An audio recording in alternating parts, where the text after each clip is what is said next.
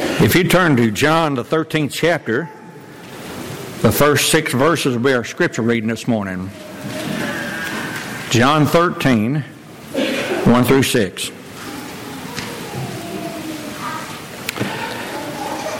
Now, before the feast of the Passover, when Jesus knew that his hour had come, that he should depart from this world to the Father, having loved his own who were in the world, he loved them to the end.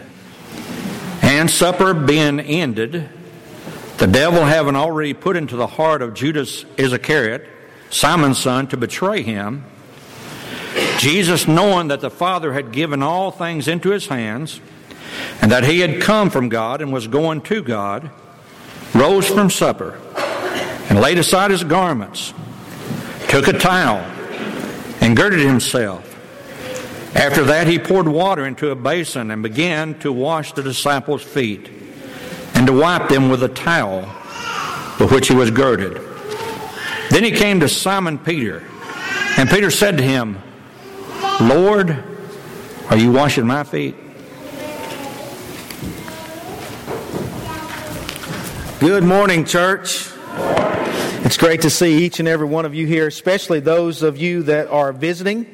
It's our privilege that you're here, and we'd like to ask that you will stay around a few moments after our services so that we might get to know you. We're a busy church. There's a lot of things going on, and I want to call your attention to just a few of those things. For our parents who have children 5th grade and down, this afternoon, actually right after our services in just a little bit, we will be having a planning meeting with you to talk about things that we can do for your children and how we can help you. And that will take place back in the gym area, the fellowship area. If you will make your way, go down the hallway, do not go through the tea room, if you will. Go down the hallway and make your way to the gym area after our services. Also tomorrow is our opportunity to feed the Teen Challenge, a home-cooked meal. If you want to help with that, please see Miss Diane Wilkins or Miss Carol Ellison. Also, if you just want to be there and support, maybe you haven't been able to help, but you just want to come and support, that will be down at their facility tomorrow evening. That information is also in the bulletin. For our men, this coming Friday and Saturday is our men retreat. Friday evening and Saturday till about lunch. You will not want to miss it. There's a lot of good things planned, a lot of opportunities for growth. We will be challenged by the speaker, but also given hope and encouragement, and we'll have the opportunity to talk about some of those things and how we can apply those to our lives and make our lives better. So if you're in any of those categories, please make sure you're involved in those things, of course, with a lot of the other number of things that we have involved in our church family. Turn your Bibles, if you will, to the book of John, chapter 3 we'll be looking at. Following up from John chapter 2, a few weeks ago we looked at when Jesus cleansed the temple. And today we're going to be looking at when Nicodemus comes to Jesus. Craig Keener, who once was an atheist, and while he was an atheist, he said, one of his unscientific reasons of why he did not believe in Jesus and why he would not follow Jesus is because in his estimation, the majority of the people who claimed to be Christians acted like Jesus made no difference in their daily lives. Let that sink in just for a moment. Isn't it sad that would be said of Christians?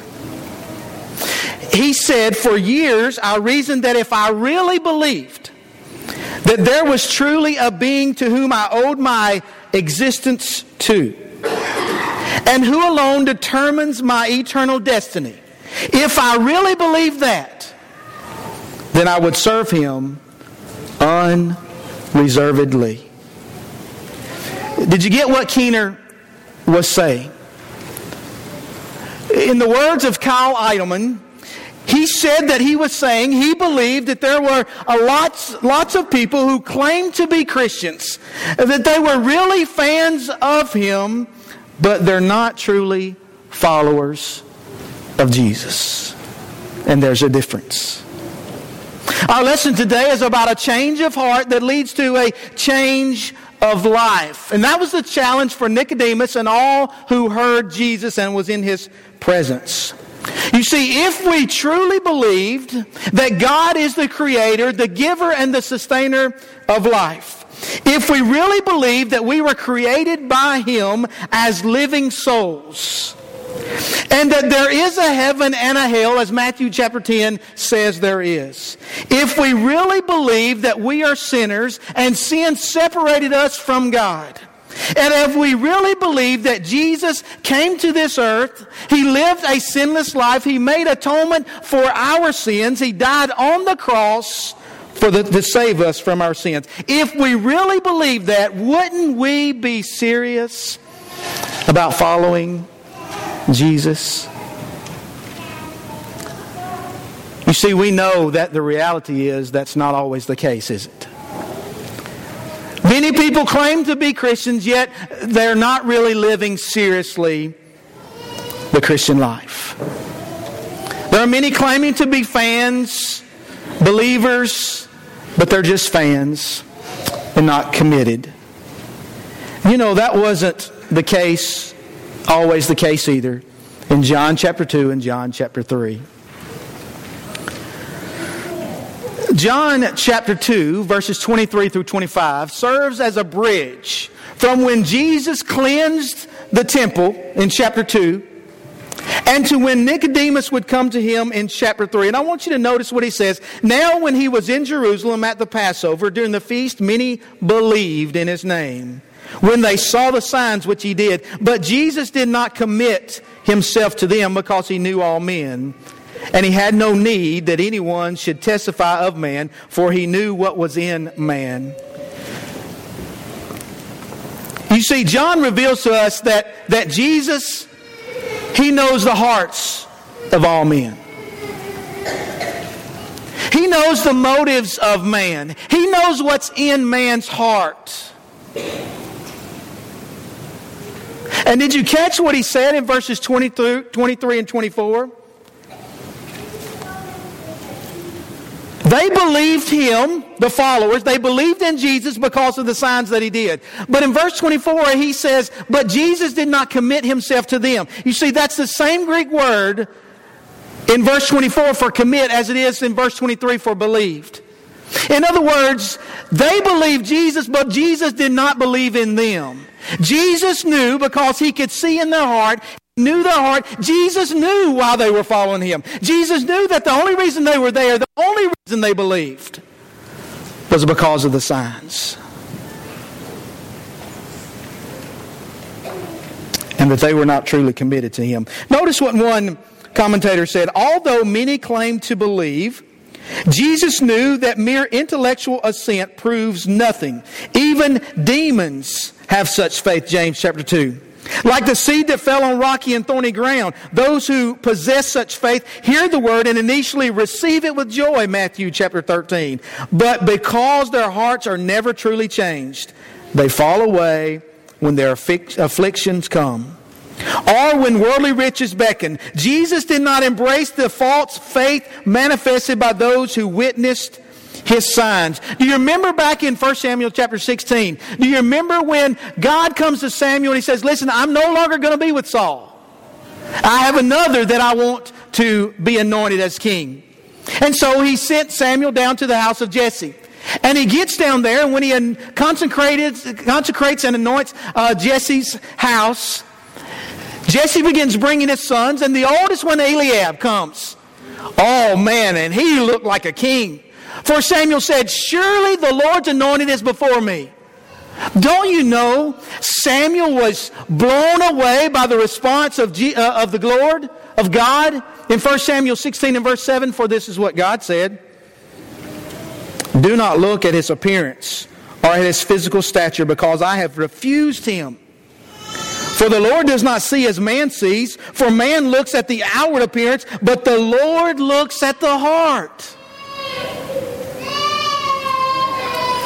Jesus saw in these people a superficial facade.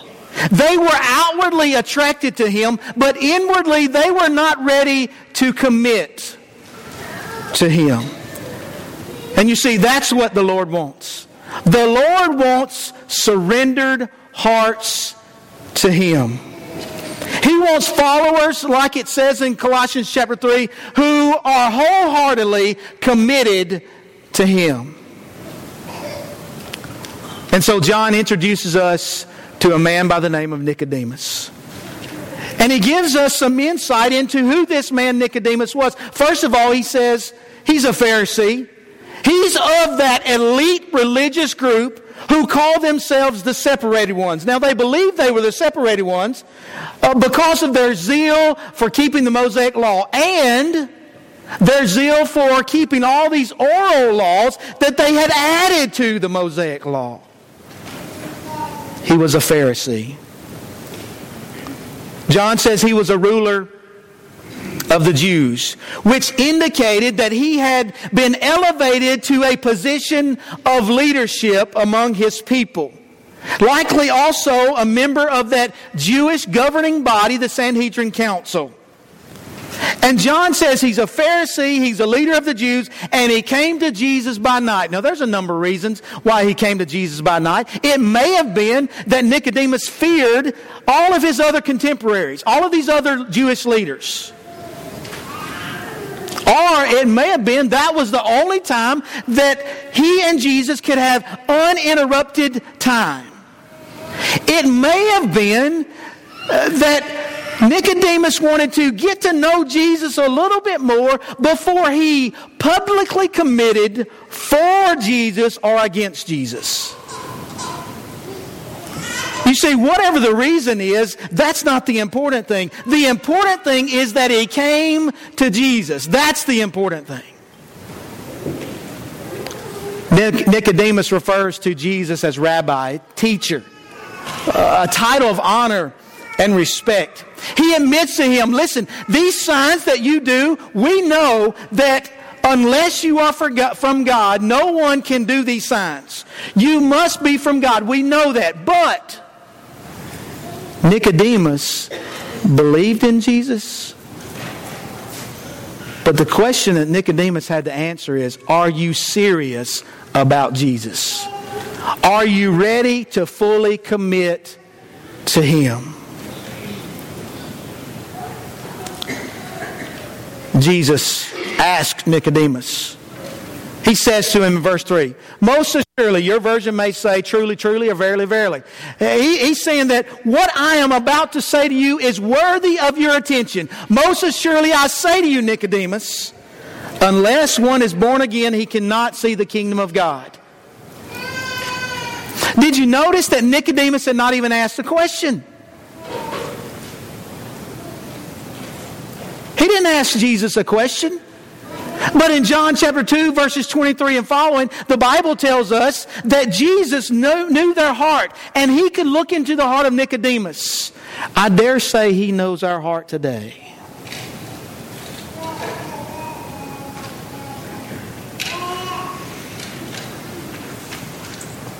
Nicodemus says, how can a man be born when he is old? Can he enter a second time into his mother's womb? Nicodemus was not crazy. Nicodemus was well studied.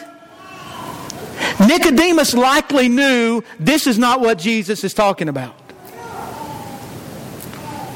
But he's confused. What are you really talking about, Jesus? Because I know this can't be the case. And Jesus says again, most assuredly, listen to what I'm saying. This demands your attention. I say to you, unless one is born of water and the Spirit, he cannot enter the kingdom of God. One commentator said this, the figure of being born again is a striking one and expresses the dramatic change that must characterize anyone who would be Jesus' disciple. Christ's purpose, however, was not to outline the conditions of discipleship. After the church was established, no one was ever told to be born again to become a Christian. Instead, honest inquirers were told to believe, repent, and be baptized. Acts chapter 2, 37, 38, Acts chapter 27 and 16, and others. Peter later pointed out to Christians that when they obeyed these commands, they were born again. 1 Peter 1, 22 and following. It was a heavenly kingdom entered by a heavenly rebirth, a change of character.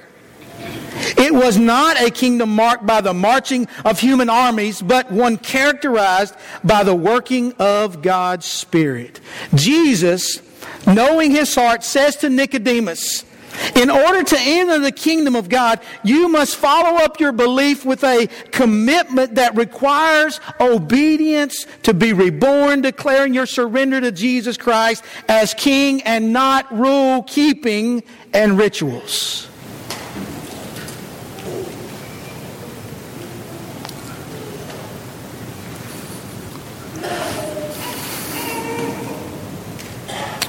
The well-known evangelical preacher Francis Chan, you can find this on YouTube, by the way, giving a follow-up lesson that he had done about the Holy Spirit from Acts chapter 2 and verse 38. He speaks about baptism. He speaks about rebirth. And he said,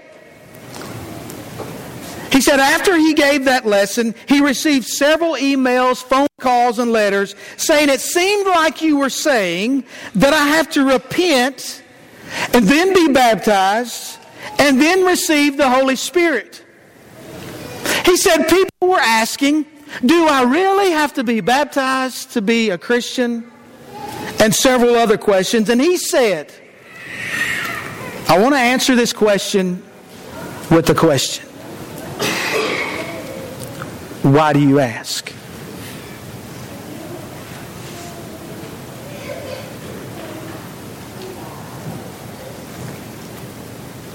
Because they didn't in Acts chapter 2.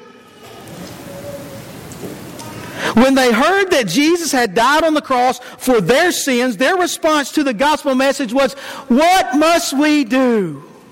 And Peter says, repent and let every one of you be baptized in the name of Jesus Christ for the remission of sins, and you shall receive the gift of the Holy Spirit.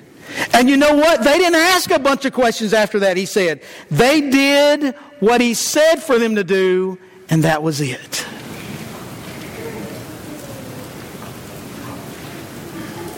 And Jesus is reminding Nicodemus,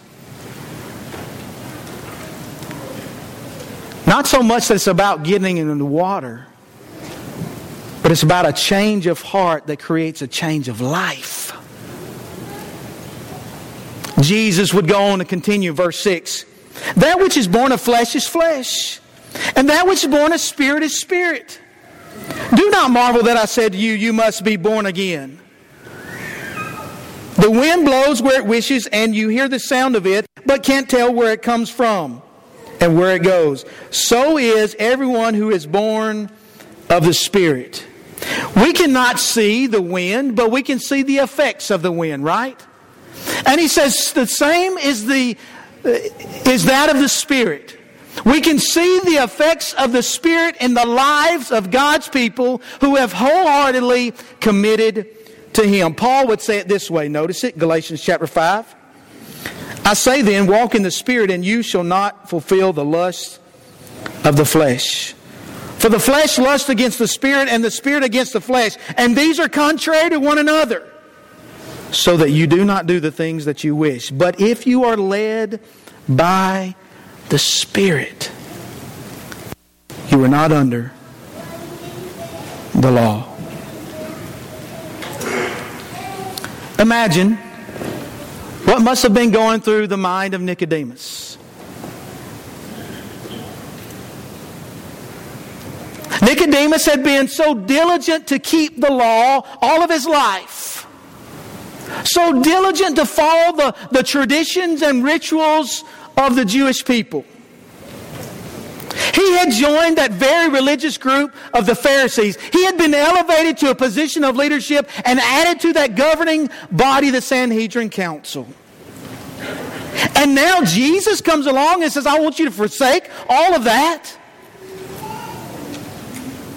I want you to lay all of that aside, and I want you to start over. I want you to forget everything you've ever known and believed and were committed to, and I want you to lay that down, and I want you to surrender and commit to me. And Nicodemus responds in verse 9, how can these things be? How can I do it? How can I lay all that aside and start over?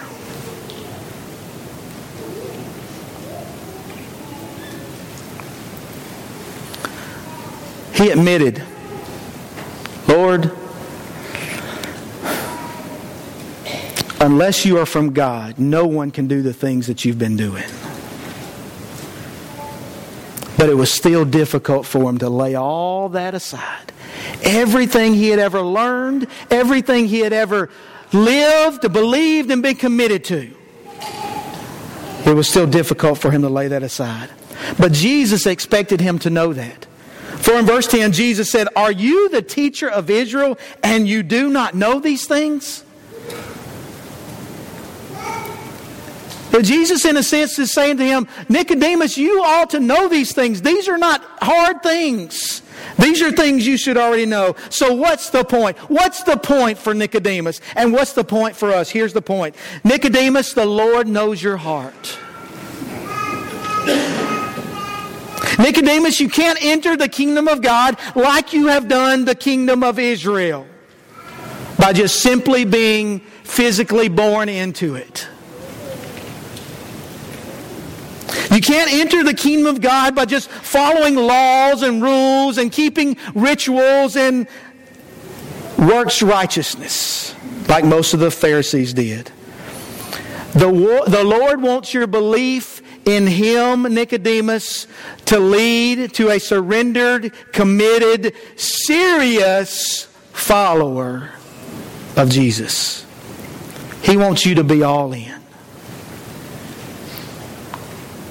And by going through that act of being reborn, you publicly declare. You see, Nicodemus may have been deciding, am I ready to publicly declare that? You have to publicly declare, I'm dying to that old life. Everything I ever believed and were committed to, I'm dying because now I believe in, I'm committed to, and I'm surrendering to you, Lord. So what's the point for us? The point for us is the Lord knows our heart.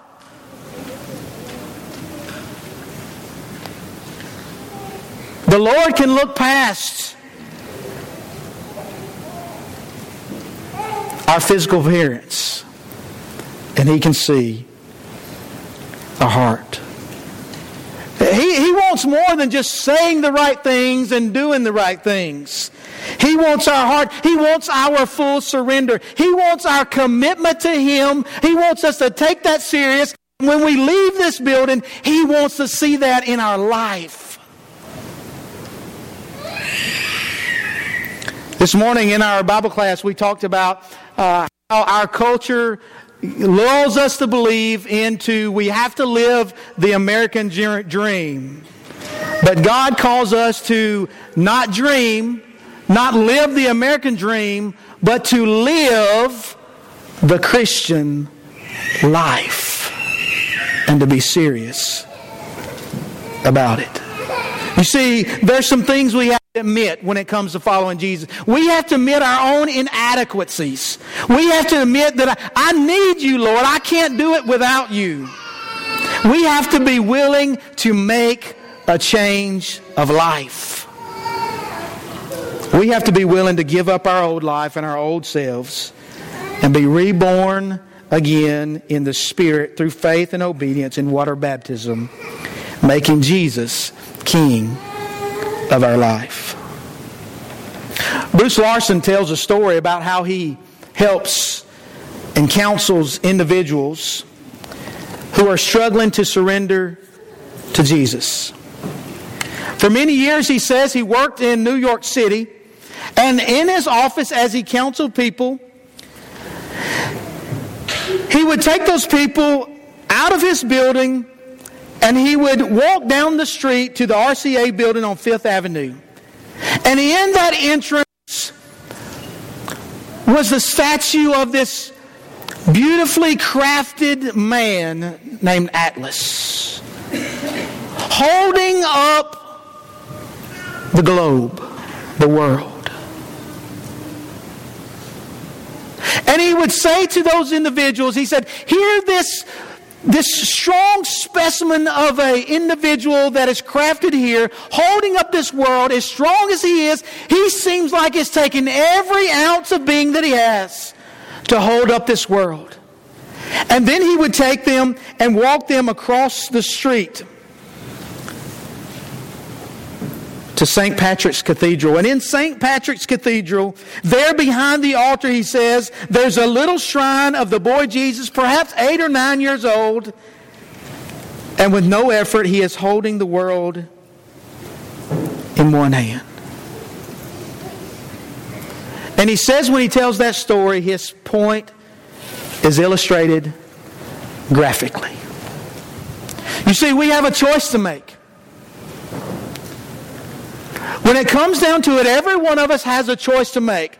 Do we want to be holding the world on our shoulders, about to give way, or do we want to turn our world and our lives over to Jesus, who can hold it in His hand?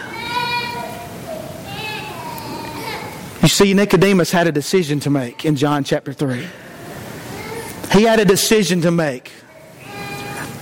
I believe in you, Jesus. And I believe because all these things you're doing, there's no way anyone can do those unless they are from God. And Jesus says, but are you serious, Nicodemus? Are you serious about following me? Because if you are, then it takes a true commitment. Then it takes a true surrender. Because if you're serious, Nicodemus, about following me, I want your heart. I want your life. Can you accept it, Nicodemus? Can we accept that truth today?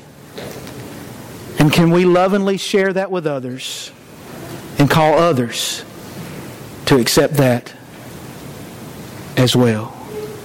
Jesus said some difficult things. In Luke chapter 9 and verse 23, you remember what He said? If anyone desires to come after me, let him deny himself. Take up his cross daily. That's a death. And follow me. There's one thing Jesus never did. Jesus never called people to follow Him and said, hey guys, guess what? Hey, come follow me. It's like the American dream. Everything's going to be great. You give your life to me and I'm telling you, everything's going to be great. I'll give you your heart's desires. You'll have the job you want. You'll have the house you want. You'll have the family you want. You'll have the cars you want. You'll have the clothes you want. You see, Jesus didn't do that. Jesus said to Nicodemus and everyone else after that He called, you see, if you want to follow me, it costs. The reason it costs is because I'm here to tell you